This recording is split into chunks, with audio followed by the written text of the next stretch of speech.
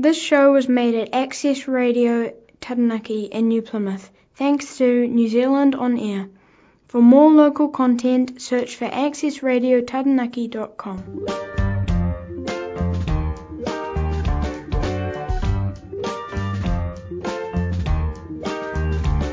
Kia ora tātou. You're listening to the Sugarloafing Artscast on Access Radio Taranaki 104.4 FM. Ko Michaela Nyman toko ingoa. My name is Michaela Nyman and I'm your host. Welcome. This show focuses on the arts and creativity in Taranaki and beyond. We aim to cover the diversity of arts from painting, literature, songwriting, theatre, pottery, poetry, sculpture, and how the creative arts contribute to our community, as well as our own sense of purpose and well-being. The Sugarloafing Artscast is generously supported by the Govett Brewster Art Gallery and Len Lye Centre. Stay tuned to find out more.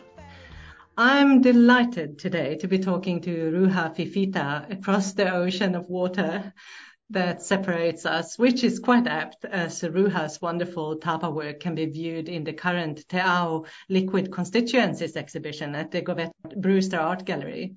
And Ruha is an avid collaborator and currently works as a curatorial assistant for Pacific Art at the Contemporary Gallery of Modern Art. Welcome, Ruha. Thank you. Yeah, thank you very much. Yeah, I'm so glad to be talking to you. And Ruha, I've just viewed your large-scale tapa art in Auckland at the magnificent Robin White art exhibition. And of course, here in New Plymouth at the Govett Brewster Art Gallery in the current exhibition. Oh, getting around. Congratulations. Fabulous work. Mm. So you were born and raised in the Kingdom of Tonga, and you continue to engage them with the Pacific region in a kind of interdisciplinary space, really. And through your work then as the curatorial assistant for Pacific Art at the Queensland Gallery of Modern Art. So how did you end up there? Could you share a bit of your journey with us? Yeah, so for most of my upbringing before I left when I was almost 22, Tonga, and it was really to pursue tertiary education or a second go at a second kind of undergrad that would allow me to gain qualification to support work I was involved in at the time also with friends and family in Tonga. We'd been really exploring predominantly through an initiative called On the Spot, the contribution of art as a form of expression that could how it could contribute to community building activities, and it had an initial focus on supporting the achievement of the Millennium Development Goals, that also thinking about how to engage young people and communities in that through the arts and the achievement of those goals. I think very quickly being involved in that work in a place like Tonga and, being inspired by the energy that comes from participating in artistic activities and collaboration and, really the power of the arts in that unique context was enough to kind of think, okay, this is kind of a lifelong thing I would love to explore, and what would allow, as well as making art, it was so necessary to also have the skills to kind of, how do you write about, how do you, project coordination and grant writing and all of those things come, you can't just be an artist because there's, the ecosystem of support, the infrastructure looks a bit different. So to pursue a career kind of with that focus, not as straightforward. So I thought, let's go and get some skills that would allow me to continue to work in the kind of work On the Spot was doing and see what possibilities there were to expand. So I found that course in Queensland. What was it called? It was a Bachelor of Creative Industries at the Queensland University of Technology. And at the time, it was exciting in that it allowed you just to mix and match papers from all different disciplines, and you could mix them with management and events planning. And so I just thought, okay, this is great. It's a bit different than doing a Bachelor of Arts or of Fine Arts where you maybe doesn't have as much practical relevance, it felt like. So I have an uncle that lives here in Ipswich, just outside of the Brisbane city. And so I came and lived with him for a few months and gave it a go. And after completing that degree, I guess just in the networks, I've, continued to maintain connection with Tonga. Would often, return during the very long 4-month, uni breaks to continue working in Tonga, spend time with family and go back. But it's been that kind of relationship, and just coming out of uni, got really involved in activities of the international Baha'i community that were kind of emerging at neighborhood level, working with people of diverse backgrounds to think about how these increasingly diverse like streets even can start to ownership of. I got really involved in those things and starting to see a lot more of what the possibilities were to learn about use of the arts here and in those contexts, and stayed, and then got pulled into, I think just through a network, I was part of a performance with Rako Pacifica at one of the Asia Pacific triennials. I think it was the eighth Asia Pacific triennial, that one of the Queensland Art Gallery's like flagship exhibitions, and met with the curator there at that time.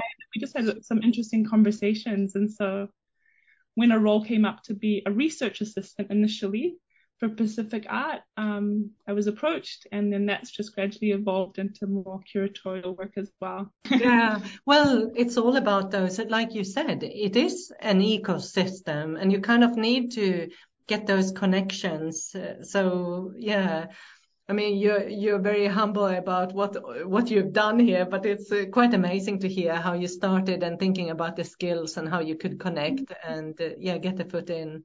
So I was also wondering about this tapa work then. This large tapa, Lototo at Govett Brewster, is absolutely stunning. So for anyone out there who hasn't seen it, go and have a look. And when we briefly talked then at the blessing ceremony of Te Ao liquid constituencies before Christmas, you were very quick to say that it is a collaborative work.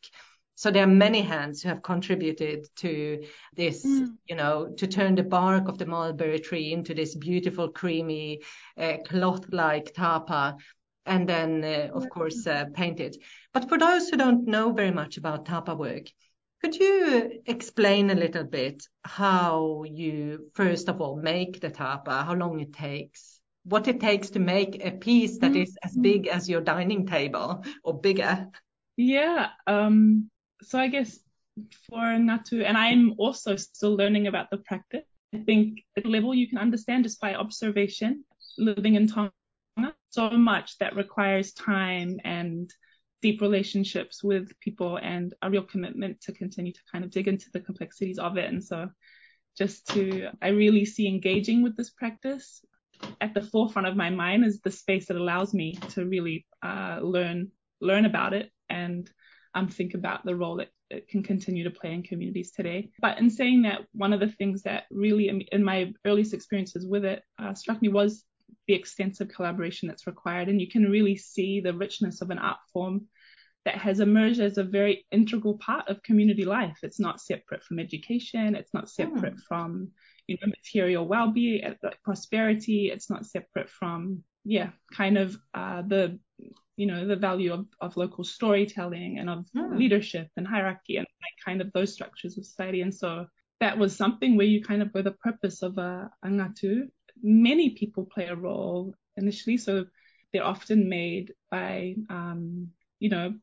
throughout the whole year, and groups of women within a village will work together to make them, but men have also a distinct role.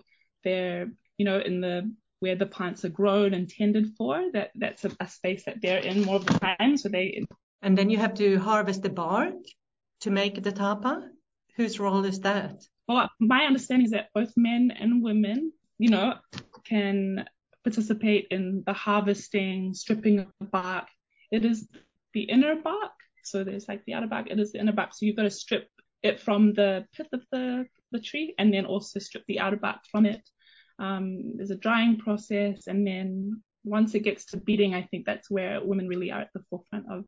So that's the women's work, the beating of the inner bark. The beating of it, you're predominantly, often, but it's something you can do at home while tending to other responsibilities. And I think it's that way as far as I understand. So, it's there, and it's a beautiful sound of wood on wood with the tapa in between, the piece. Well, at that stage, it's actually called fetaaki. So the material as well has a different name at each stage of the process. And so that's just called fetaaki. And how long does it take to be made from the start? Like, how long does it actually take? Because it's kind of like you beat it until all these fibers glue and stick together and become this beautiful material.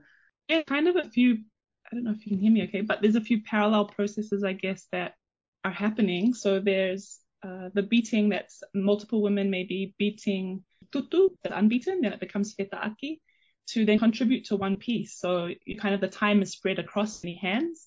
And then that may take, a month, a few weeks, depending on the size of the final work and the number of contributors. So it could be multiple months, or I guess the timeline is fluid, but then they're felting pieces together as well as, kind of beating them out to enlarge. And then the actual printing, when all of those pieces are brought together in, whether a community space, which I've learned the original name for that space would have been Falehanga, which is a space where the women do the work with their hands. And that is, a matter of hours, the actual joining. And what's also been prepared for that day is a relief, is all the pattern work. So almost the blueprint, which is done on kind of a relief board. That's then, as the pieces are joined together, that pattern is rubbed up onto the top, almost like you would do a leaf rubbing.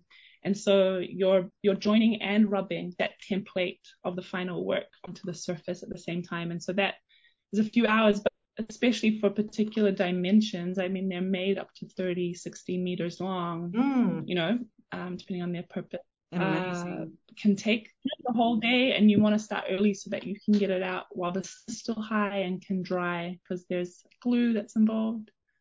So, I mean, it's quite expensive. And then the painting depends then on the work. So, but it can take also weeks. Amazing.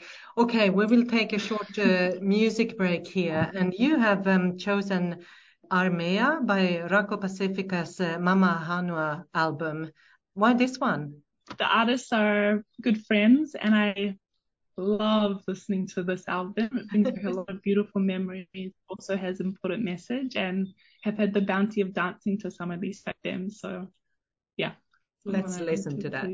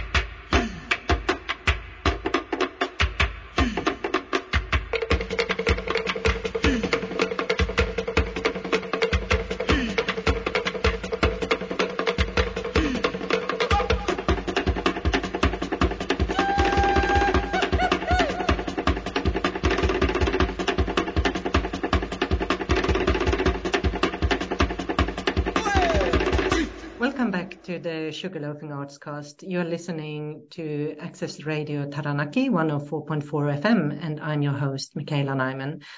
We're grateful to the Govett Brewster Art Gallery and Lenlai Center for sponsoring this show. And I'm delighted today to be talking to Ruha Fifita across the ocean. And we are talking about the large-scale tapa art that is currently on display in the Robin White exhibition in Auckland and here in New Plymouth at Te Ao, Liquid Constituencies. So we were talking about making the tapa cloth, but the patterns and motives, the kopesi in Lototo, emerged from your conversation then with the local elders, family members, and scientists in Vavao and Iluen. Is that how you say it in Tonga? And they reflect the significance of the ancestral migration of whales that links these two places, which in itself is very interesting. Can you tell us a bit about these conversations and what actually give us an idea how they happened over how long? Well, thank you. So, yeah, I was in, this work was timed with what was named International Year of the Whale by the Pacific Communities Environmental Group called SPRET. And so in that time, there was an exhibition that was happening, which would be, it's one of, its first showings as a work, although its ultimate intention was to become something that could be used by family for customary purpose. It would get this initial opportunity to engage with the discourse happening around the significance of this year and those creatures to different cultures.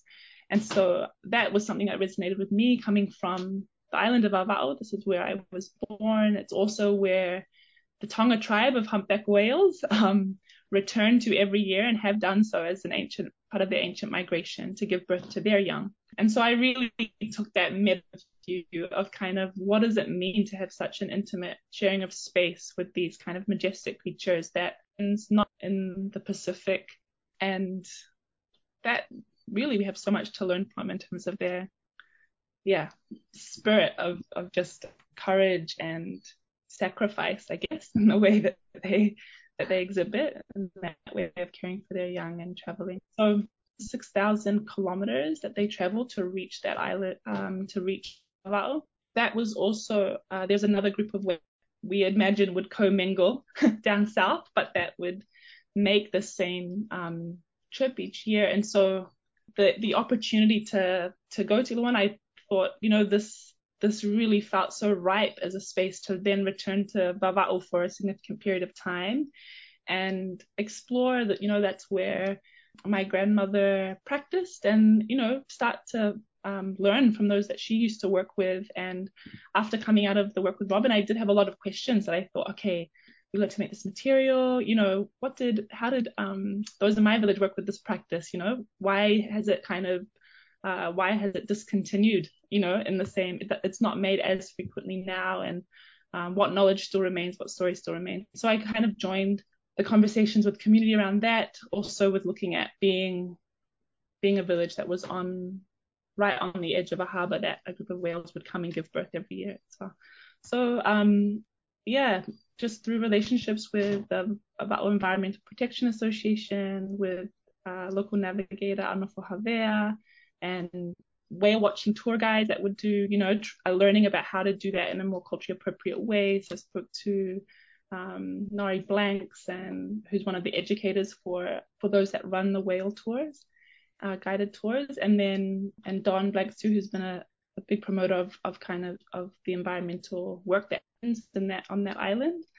With them, came out with just a lot of personal reflections, and that really informed the design. So on the work, you'll see that there's the use of two kind of new or adapted kopesi prints that speak to this idea of how interconnectedness of everything. You look at this one creature, and by focusing on one, you realize that it, the balance of nature and this kind of connection that happens between every part without any laxity, that your action really leads to a direct impact on all of those different things you're connected to with people, but just as much so with the physical environment, was a really profound thing. And the space of what is it that we have to remain conscious of to really keep that necessary level of humility towards our environment and wonderment and curiosity intact, which I think is that most appropriate way to engage, that we have so much to learn, and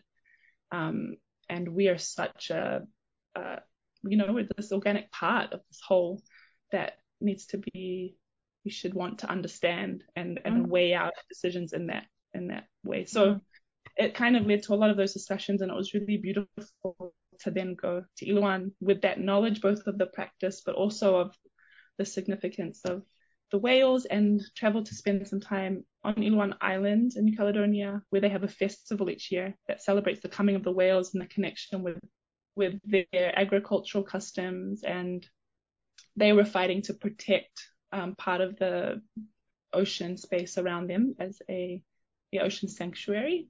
And so there was conversations there, but even without language, it's French speaking in New Caledonia, that they also had customs around working with similar materials that had been kind of lost and were yearning for. So got so many visits where we were having conversations in English and French and drawing pictures and pointing at things. So it became a kind of a language that we could look at and look each other through, which was really exciting as well. And just working together, making some of the dyes and finding pigments that they would use and testing them on the material.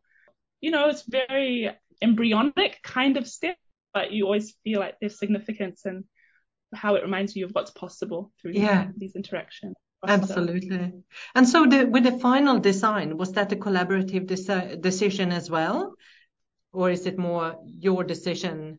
Yeah, no, the final design was my decision. I was working, a lot of them were there, but it was this thing of, I think, in that space trying to learn about, and I have a lot of adaptations to the way now in future projects that this could look, but how does an artist play a role in really trying to express collective understanding rather than your own view, and how do you kind of honor that?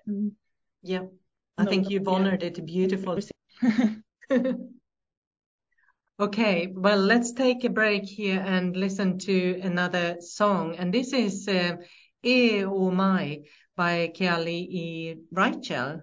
Why have you selected this one? This is one I was just grateful to come across through the recommendation of a friend. And so I thought I would offer it also. Yes, it's beautiful. Let's listen to it.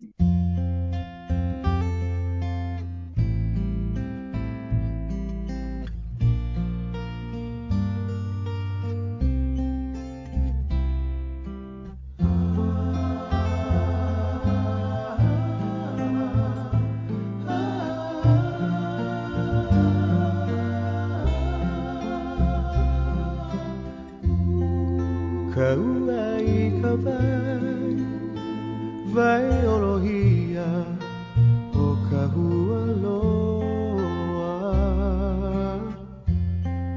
kokohi kawai puhia e tu aloha e o mai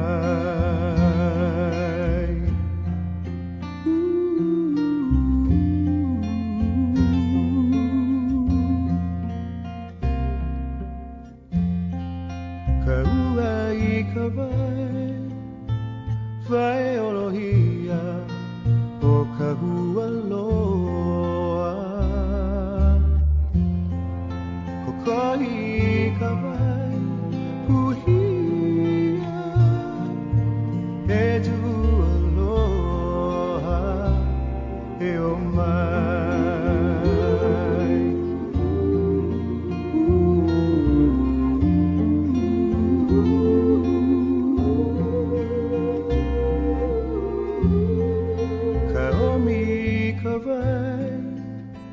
vai mapuna alei ka poli pahei ka vai lohia e tu aloha e o mai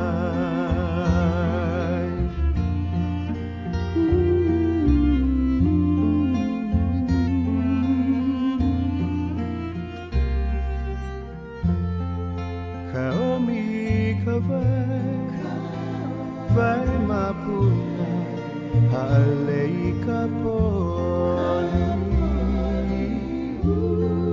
Vahei kawai lahina E tu aloha e o mai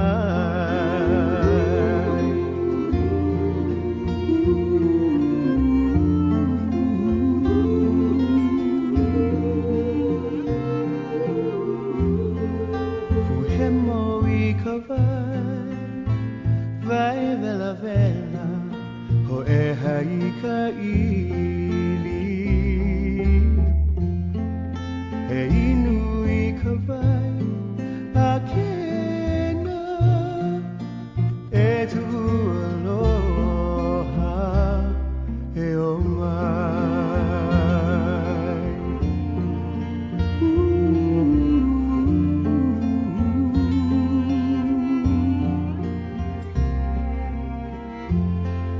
Fuhemo I kawai Vai vela vela O e haika ili E inu I kawai A kena E tu aloha E o mai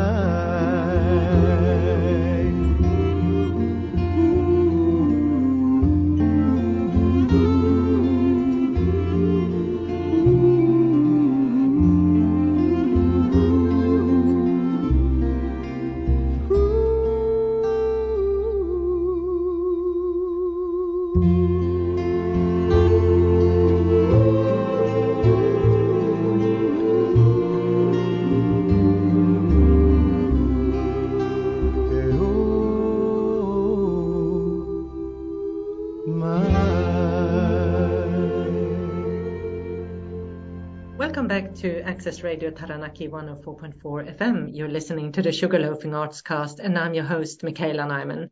We are grateful to the Govett Brewster Art Gallery and Len Lye Center for sponsoring the show. And I'm delighted that I'm talking to Ruha Fifita today about tapa art and her amazing work that can be viewed up in the Robin White exhibition in Auckland, but also here in New Plymouth at the Govett Brewster Art Gallery in Te Ao, Liquid Constituencies. And we are specifically talking about collaborative art, like the making of a tapa. And Lototo is a huge work. It takes up one wall in the gallery at Govett Brewster at the moment. So we talked about design. So you mentioned the pigments and the colors and all the trial and error that goes with it. So they all come from earth pigments and natural dyes. What plants and pigments do you use, and how do you prepare them? Yeah, and how do you meet the archival requirements of art institutions? Are these all permanent? Yeah, I should mention the time in Vava'o when I was there was possible because my dad moved back, and he was a huge help, especially in the dyes and in the dye making and, connecting with local elders. But so we did a lot of this work together, which was really special thing to kind of observe. And of course, it's his mother that, and so his memories of her engaging with that practice were precious to be able to revisit together and to go back to. So we're working with mangrove, particular kind of mangrove tree, and going back and stripping. And he would, in those moments be like, oh, I remember that they strip it so that it doesn't kill the tree, and, kind of experimenting in that space together. And then trying to remember, okay, we peel this part off, let's boil it and see, how long do we need to boil it? It was a lot of questions, actually. And we'd run up the road to ask another uncle or an auntie of like, are we doing this right? Kind of a space. So the mangrove bark was one kind of red color on its own. It's been boiled for many hours and stripped. We also, through the recommendation of an uncle living there, Fifita went and dug up the noni root, and it was more, this is not a pigment that really was used always on ngatu, but it is a strong pigment, and we thought it would be nice to experiment with mixing it with other things. And so it's a bright yellow, and depending on how it mixes, it can also become with other materials, a purple or a deep red. Wow. That we know are used in other places. We made the noni dye together just by digging up you dig up the complete root of the noni tree, or nonu tree, I should say. And a similar thing, stripping away the colored bark and boiling it over a long period of time, and then mixing it with, we got instructions to kind of mix it with certain shrubs and trees from around the coast that would help to fix the color.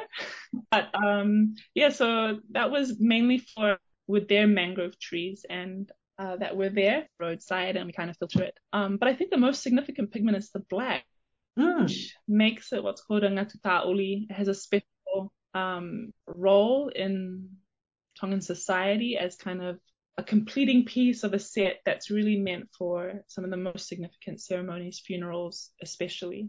And the black, we've had so many wonderful conversations about the significance of that black. I think when you encounter it, there's a depth to it that's kind of like, it's captured from what we've learned from kind of multiple conversations as well, especially those guided by Tuna Fila Kepa initially with the work with Robin, was that there was a lot of ritual and ceremony around that space, and to kind of go through it, it's very delicate. You've got dried candles strung together in some way, and then you have to have a really closed environment that allows, when you light that candle nut that's so rich in fat and oil, it lights like a candle. We call it tui tui, or in other parts of the Pacific known as kui kui. You light it and the flame, lets off a little stream of black smoke on the top. And so the task is to collect that black smoke. So it's really the soot from lighting the candle nut that becomes that black pigment. Yes. So it's not the ash of it. No.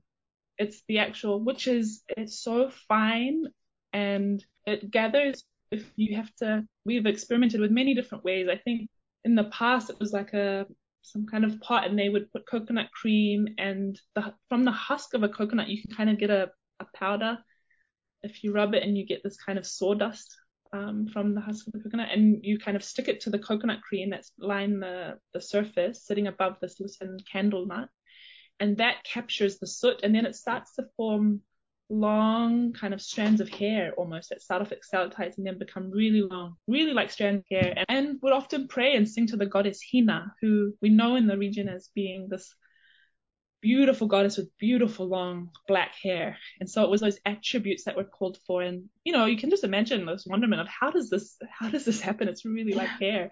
And so, and you really feel sitting there for hours and day after day that you want to sing and celebrate this incredible process. And so those things started to very, feel like a matter of necessity, not just following them because they were the way it was done in the past, but like, yes, let's not eat while we do this and not have other things happening, and make sure there's two people that can just give it full focus so the flame doesn't go out, otherwise if there's not enough intensity, it won't build that stellic light.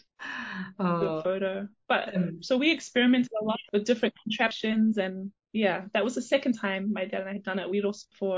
We had notebooks of different techniques and ways to make it more effective and well, it's so it's a real time consuming task, but you also have such a focus on each moment or momentum of the process, and everyone seems to be really in that moment too. So in a way it sounds very meditative, but long and slow process, and a lot of experimenting and finding new ways of doing things that have been traditionally done as well. And I think it's really lovely engaging with this practice to kind of be able to, I think it was important that it was about the process more importantly than the outcome. I didn't go in with, okay, this is the work to make, or these are the designs, and you kind of just are following that momentum that others allow by the contributions they make. And I think that's it. You see, this is something that's fallen out of all those that without one of those conversations, the whole work would have been completely different. And that's a space I've kind of come to, to kind of appreciate. And it's that balance of going, how much of this was me and how much is a collaboration? Where does it stop? It's a hard line to draw. And so in that way, it was really beautiful that it became a piece that could be shared and used by many as well, that its function, it didn't feel appropriate that it was a work for sale or so. It's magnificent work. I unashamedly declare that it's one of my favorite pieces. And it's so beautiful up close as well. All that detail of the kupesi, and then you step back and it's like this almost rising sun and burning core of something. Yeah, absolutely beautiful. Oh, so on that note, we will take another music break, and this is Te Waka Loimata e Maligi. And actually, you can, if you look it up online, you can find both Tuvaluan and English subtitles. So how come you chose this one? This song, we live currently with a Keleta Vene in the home that I'm in, and I love the song. Initially, I did a presentation in high school, and then later it was one of their favorite songs, and they were able to give really new insight to the context behind the story and what it's meant for their community. So nice one to share also. Yeah, lovely. Let's listen to it.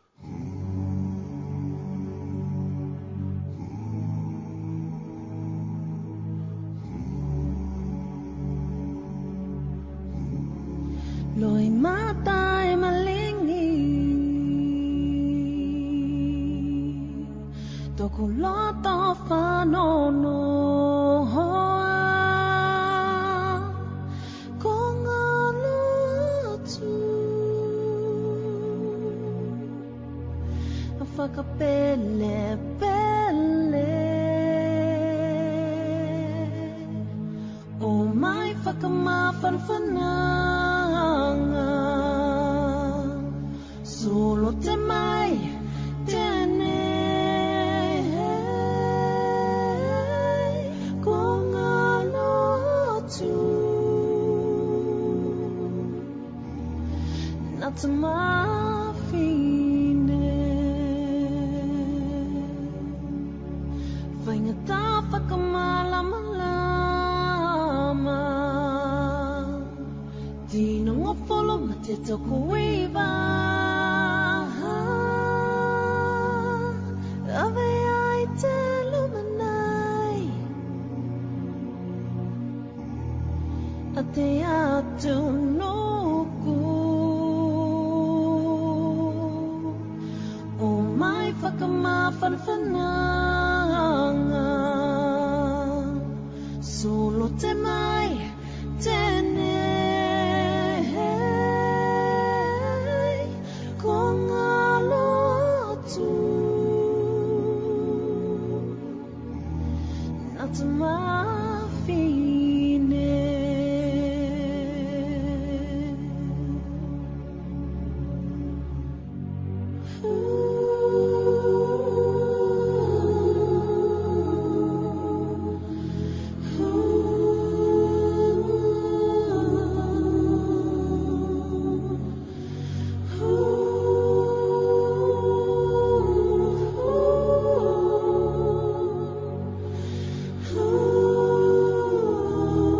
Whakapele pele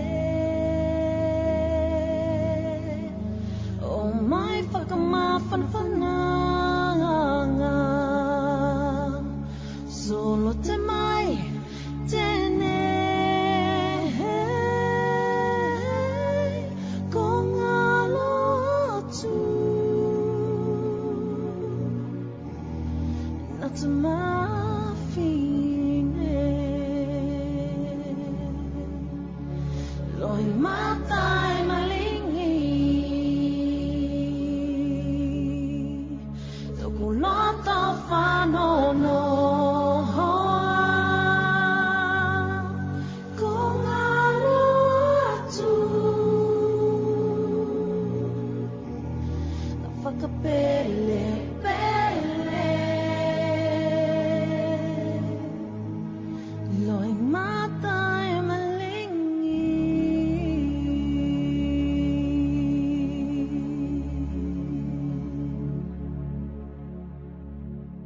Welcome back to Access Radio Taranaki 104.4 FM. You're listening to the Sugarloafing Artscast, and I'm your host, Michaela Nyman. We are grateful to Govett Brewster Art Gallery and Len Lye Center for sponsoring this show.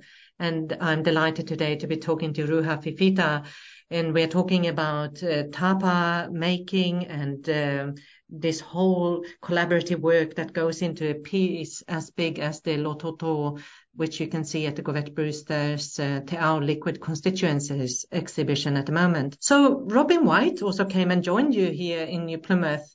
And you two have been collaborating for some years now, I see, on various projects, haven't you? I think, I think that together you have actually contributed to elevating the tapa and what it can be to something else for kind of a more Western audience, I guess, a Palangi audience. But it's wonderful to see what it can be and how beautiful it is in these rich, huge exhibitions that we are seeing right now in Auckland and here in New Plymouth.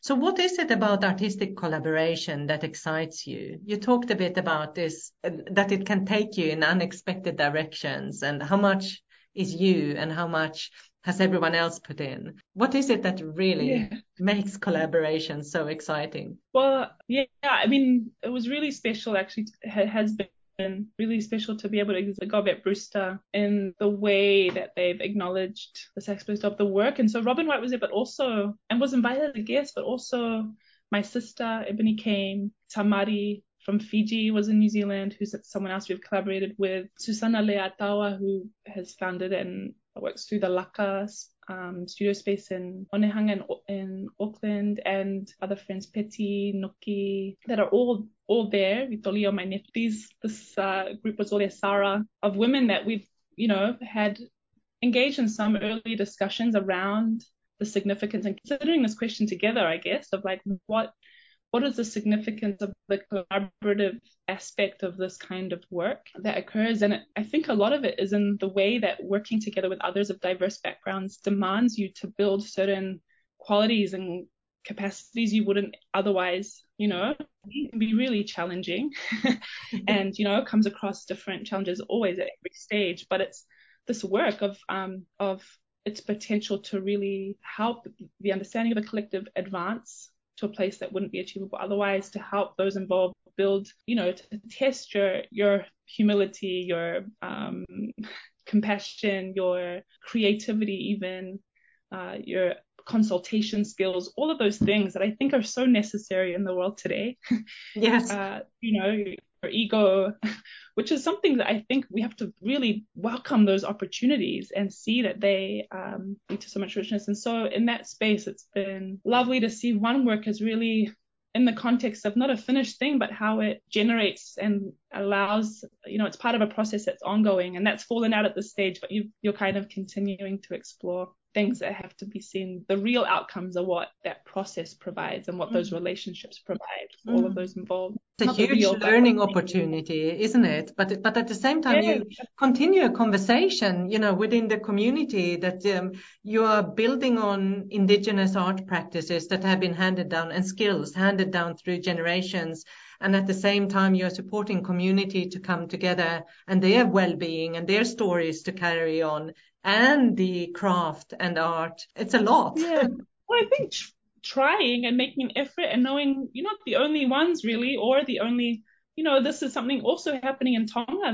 It's a very alive practice, and it's happening in other parts of the Pacific, and it's happening, many other artists are engaging with the practice. And so it's that question of what contribution can we make to what many are learning about the significance of this practice? What's distinctive? And that requires just looking back at your own background, your own networks, the places that you've grown up in, and trying to also have interest and understand what others are learning and how to build and work together where possible. So you're right, it is a kind of a long process, and I think it needs to be lifelong, really, to give integrity. There's so much from the earlier works that you kind of, that now the way of working has only been informed by the different, I don't know if mistakes, but,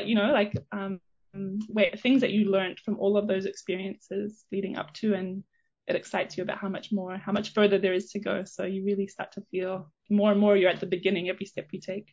Well, we're about coming to the end, but I think, this is just fabulous to hear about all this collaboration, but also about the craft and skills required.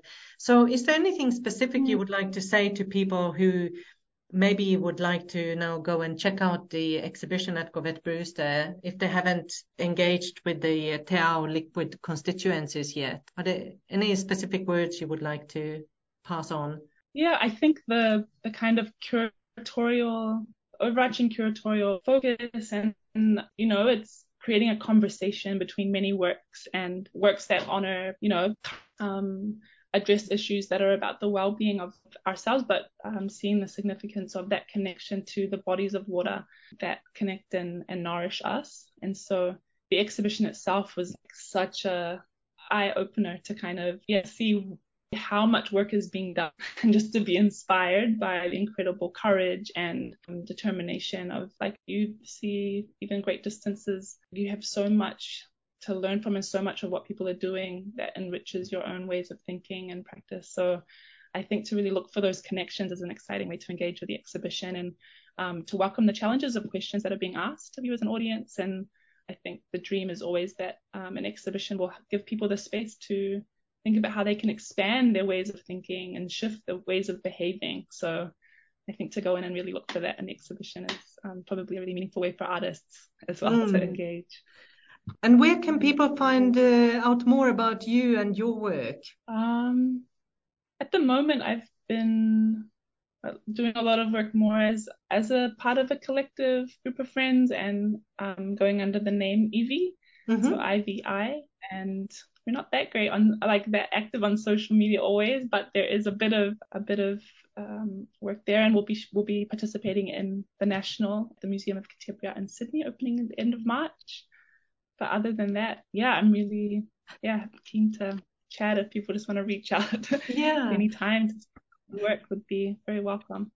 And is there any chance that we will see you here in New Plymouth before the exhibition closes on the 20th of March? Yes, potentially we'll be back in March for some time. I've had the great bounty of continuing to work in other ways with the gallery through some curatorial research. And so that has been, it makes it all the more special to also have been able to exhibit there. I will be back. Yeah, we'll take that as a promise. So thank you so much, Ruha. It has been amazing talking to you, and thank you for all the work you do together with others and, enlighten us, enrich us with your art, and very much looking forward to seeing what will come next. And fabulous to know that you will continue collaborating with the Govett Brewster, and maybe we'll see you in New Plymouth before too long. Thank you so much, Michaela. It's been really an encouraging and valuable. Thank you. And we'll end by listening to some panpipes from the Solomon Islands. So travel well, Ruha, and hope to see you soon. Thank you. You too.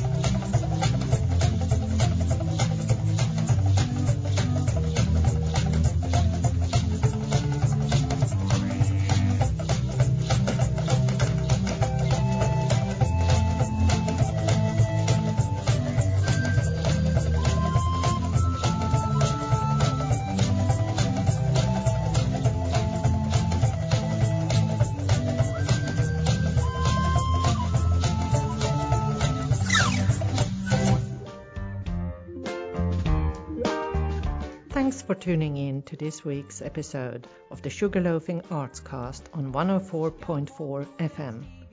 My name is Michaela Nyman, and you can contact me with feedback and ideas for shows at Access Radio Taranaki, or email me on community@accessradiotaranaki.com. You can check out the artists, guests, and their fabulous work on our Sugar Loafing Facebook page and Instagram. To listen to previous episodes of the show, go to accessradiotaranaki.com and search us up under current shows. The Sugar Loafing Artscast was made possible with the support of Govette Brewster Art Gallery and the Len Lye Centre. Until next week. This show was made at Access Radio Taranaki with help from New Zealand On Air. To find more local content, go to www.accessradiotaranaki.com.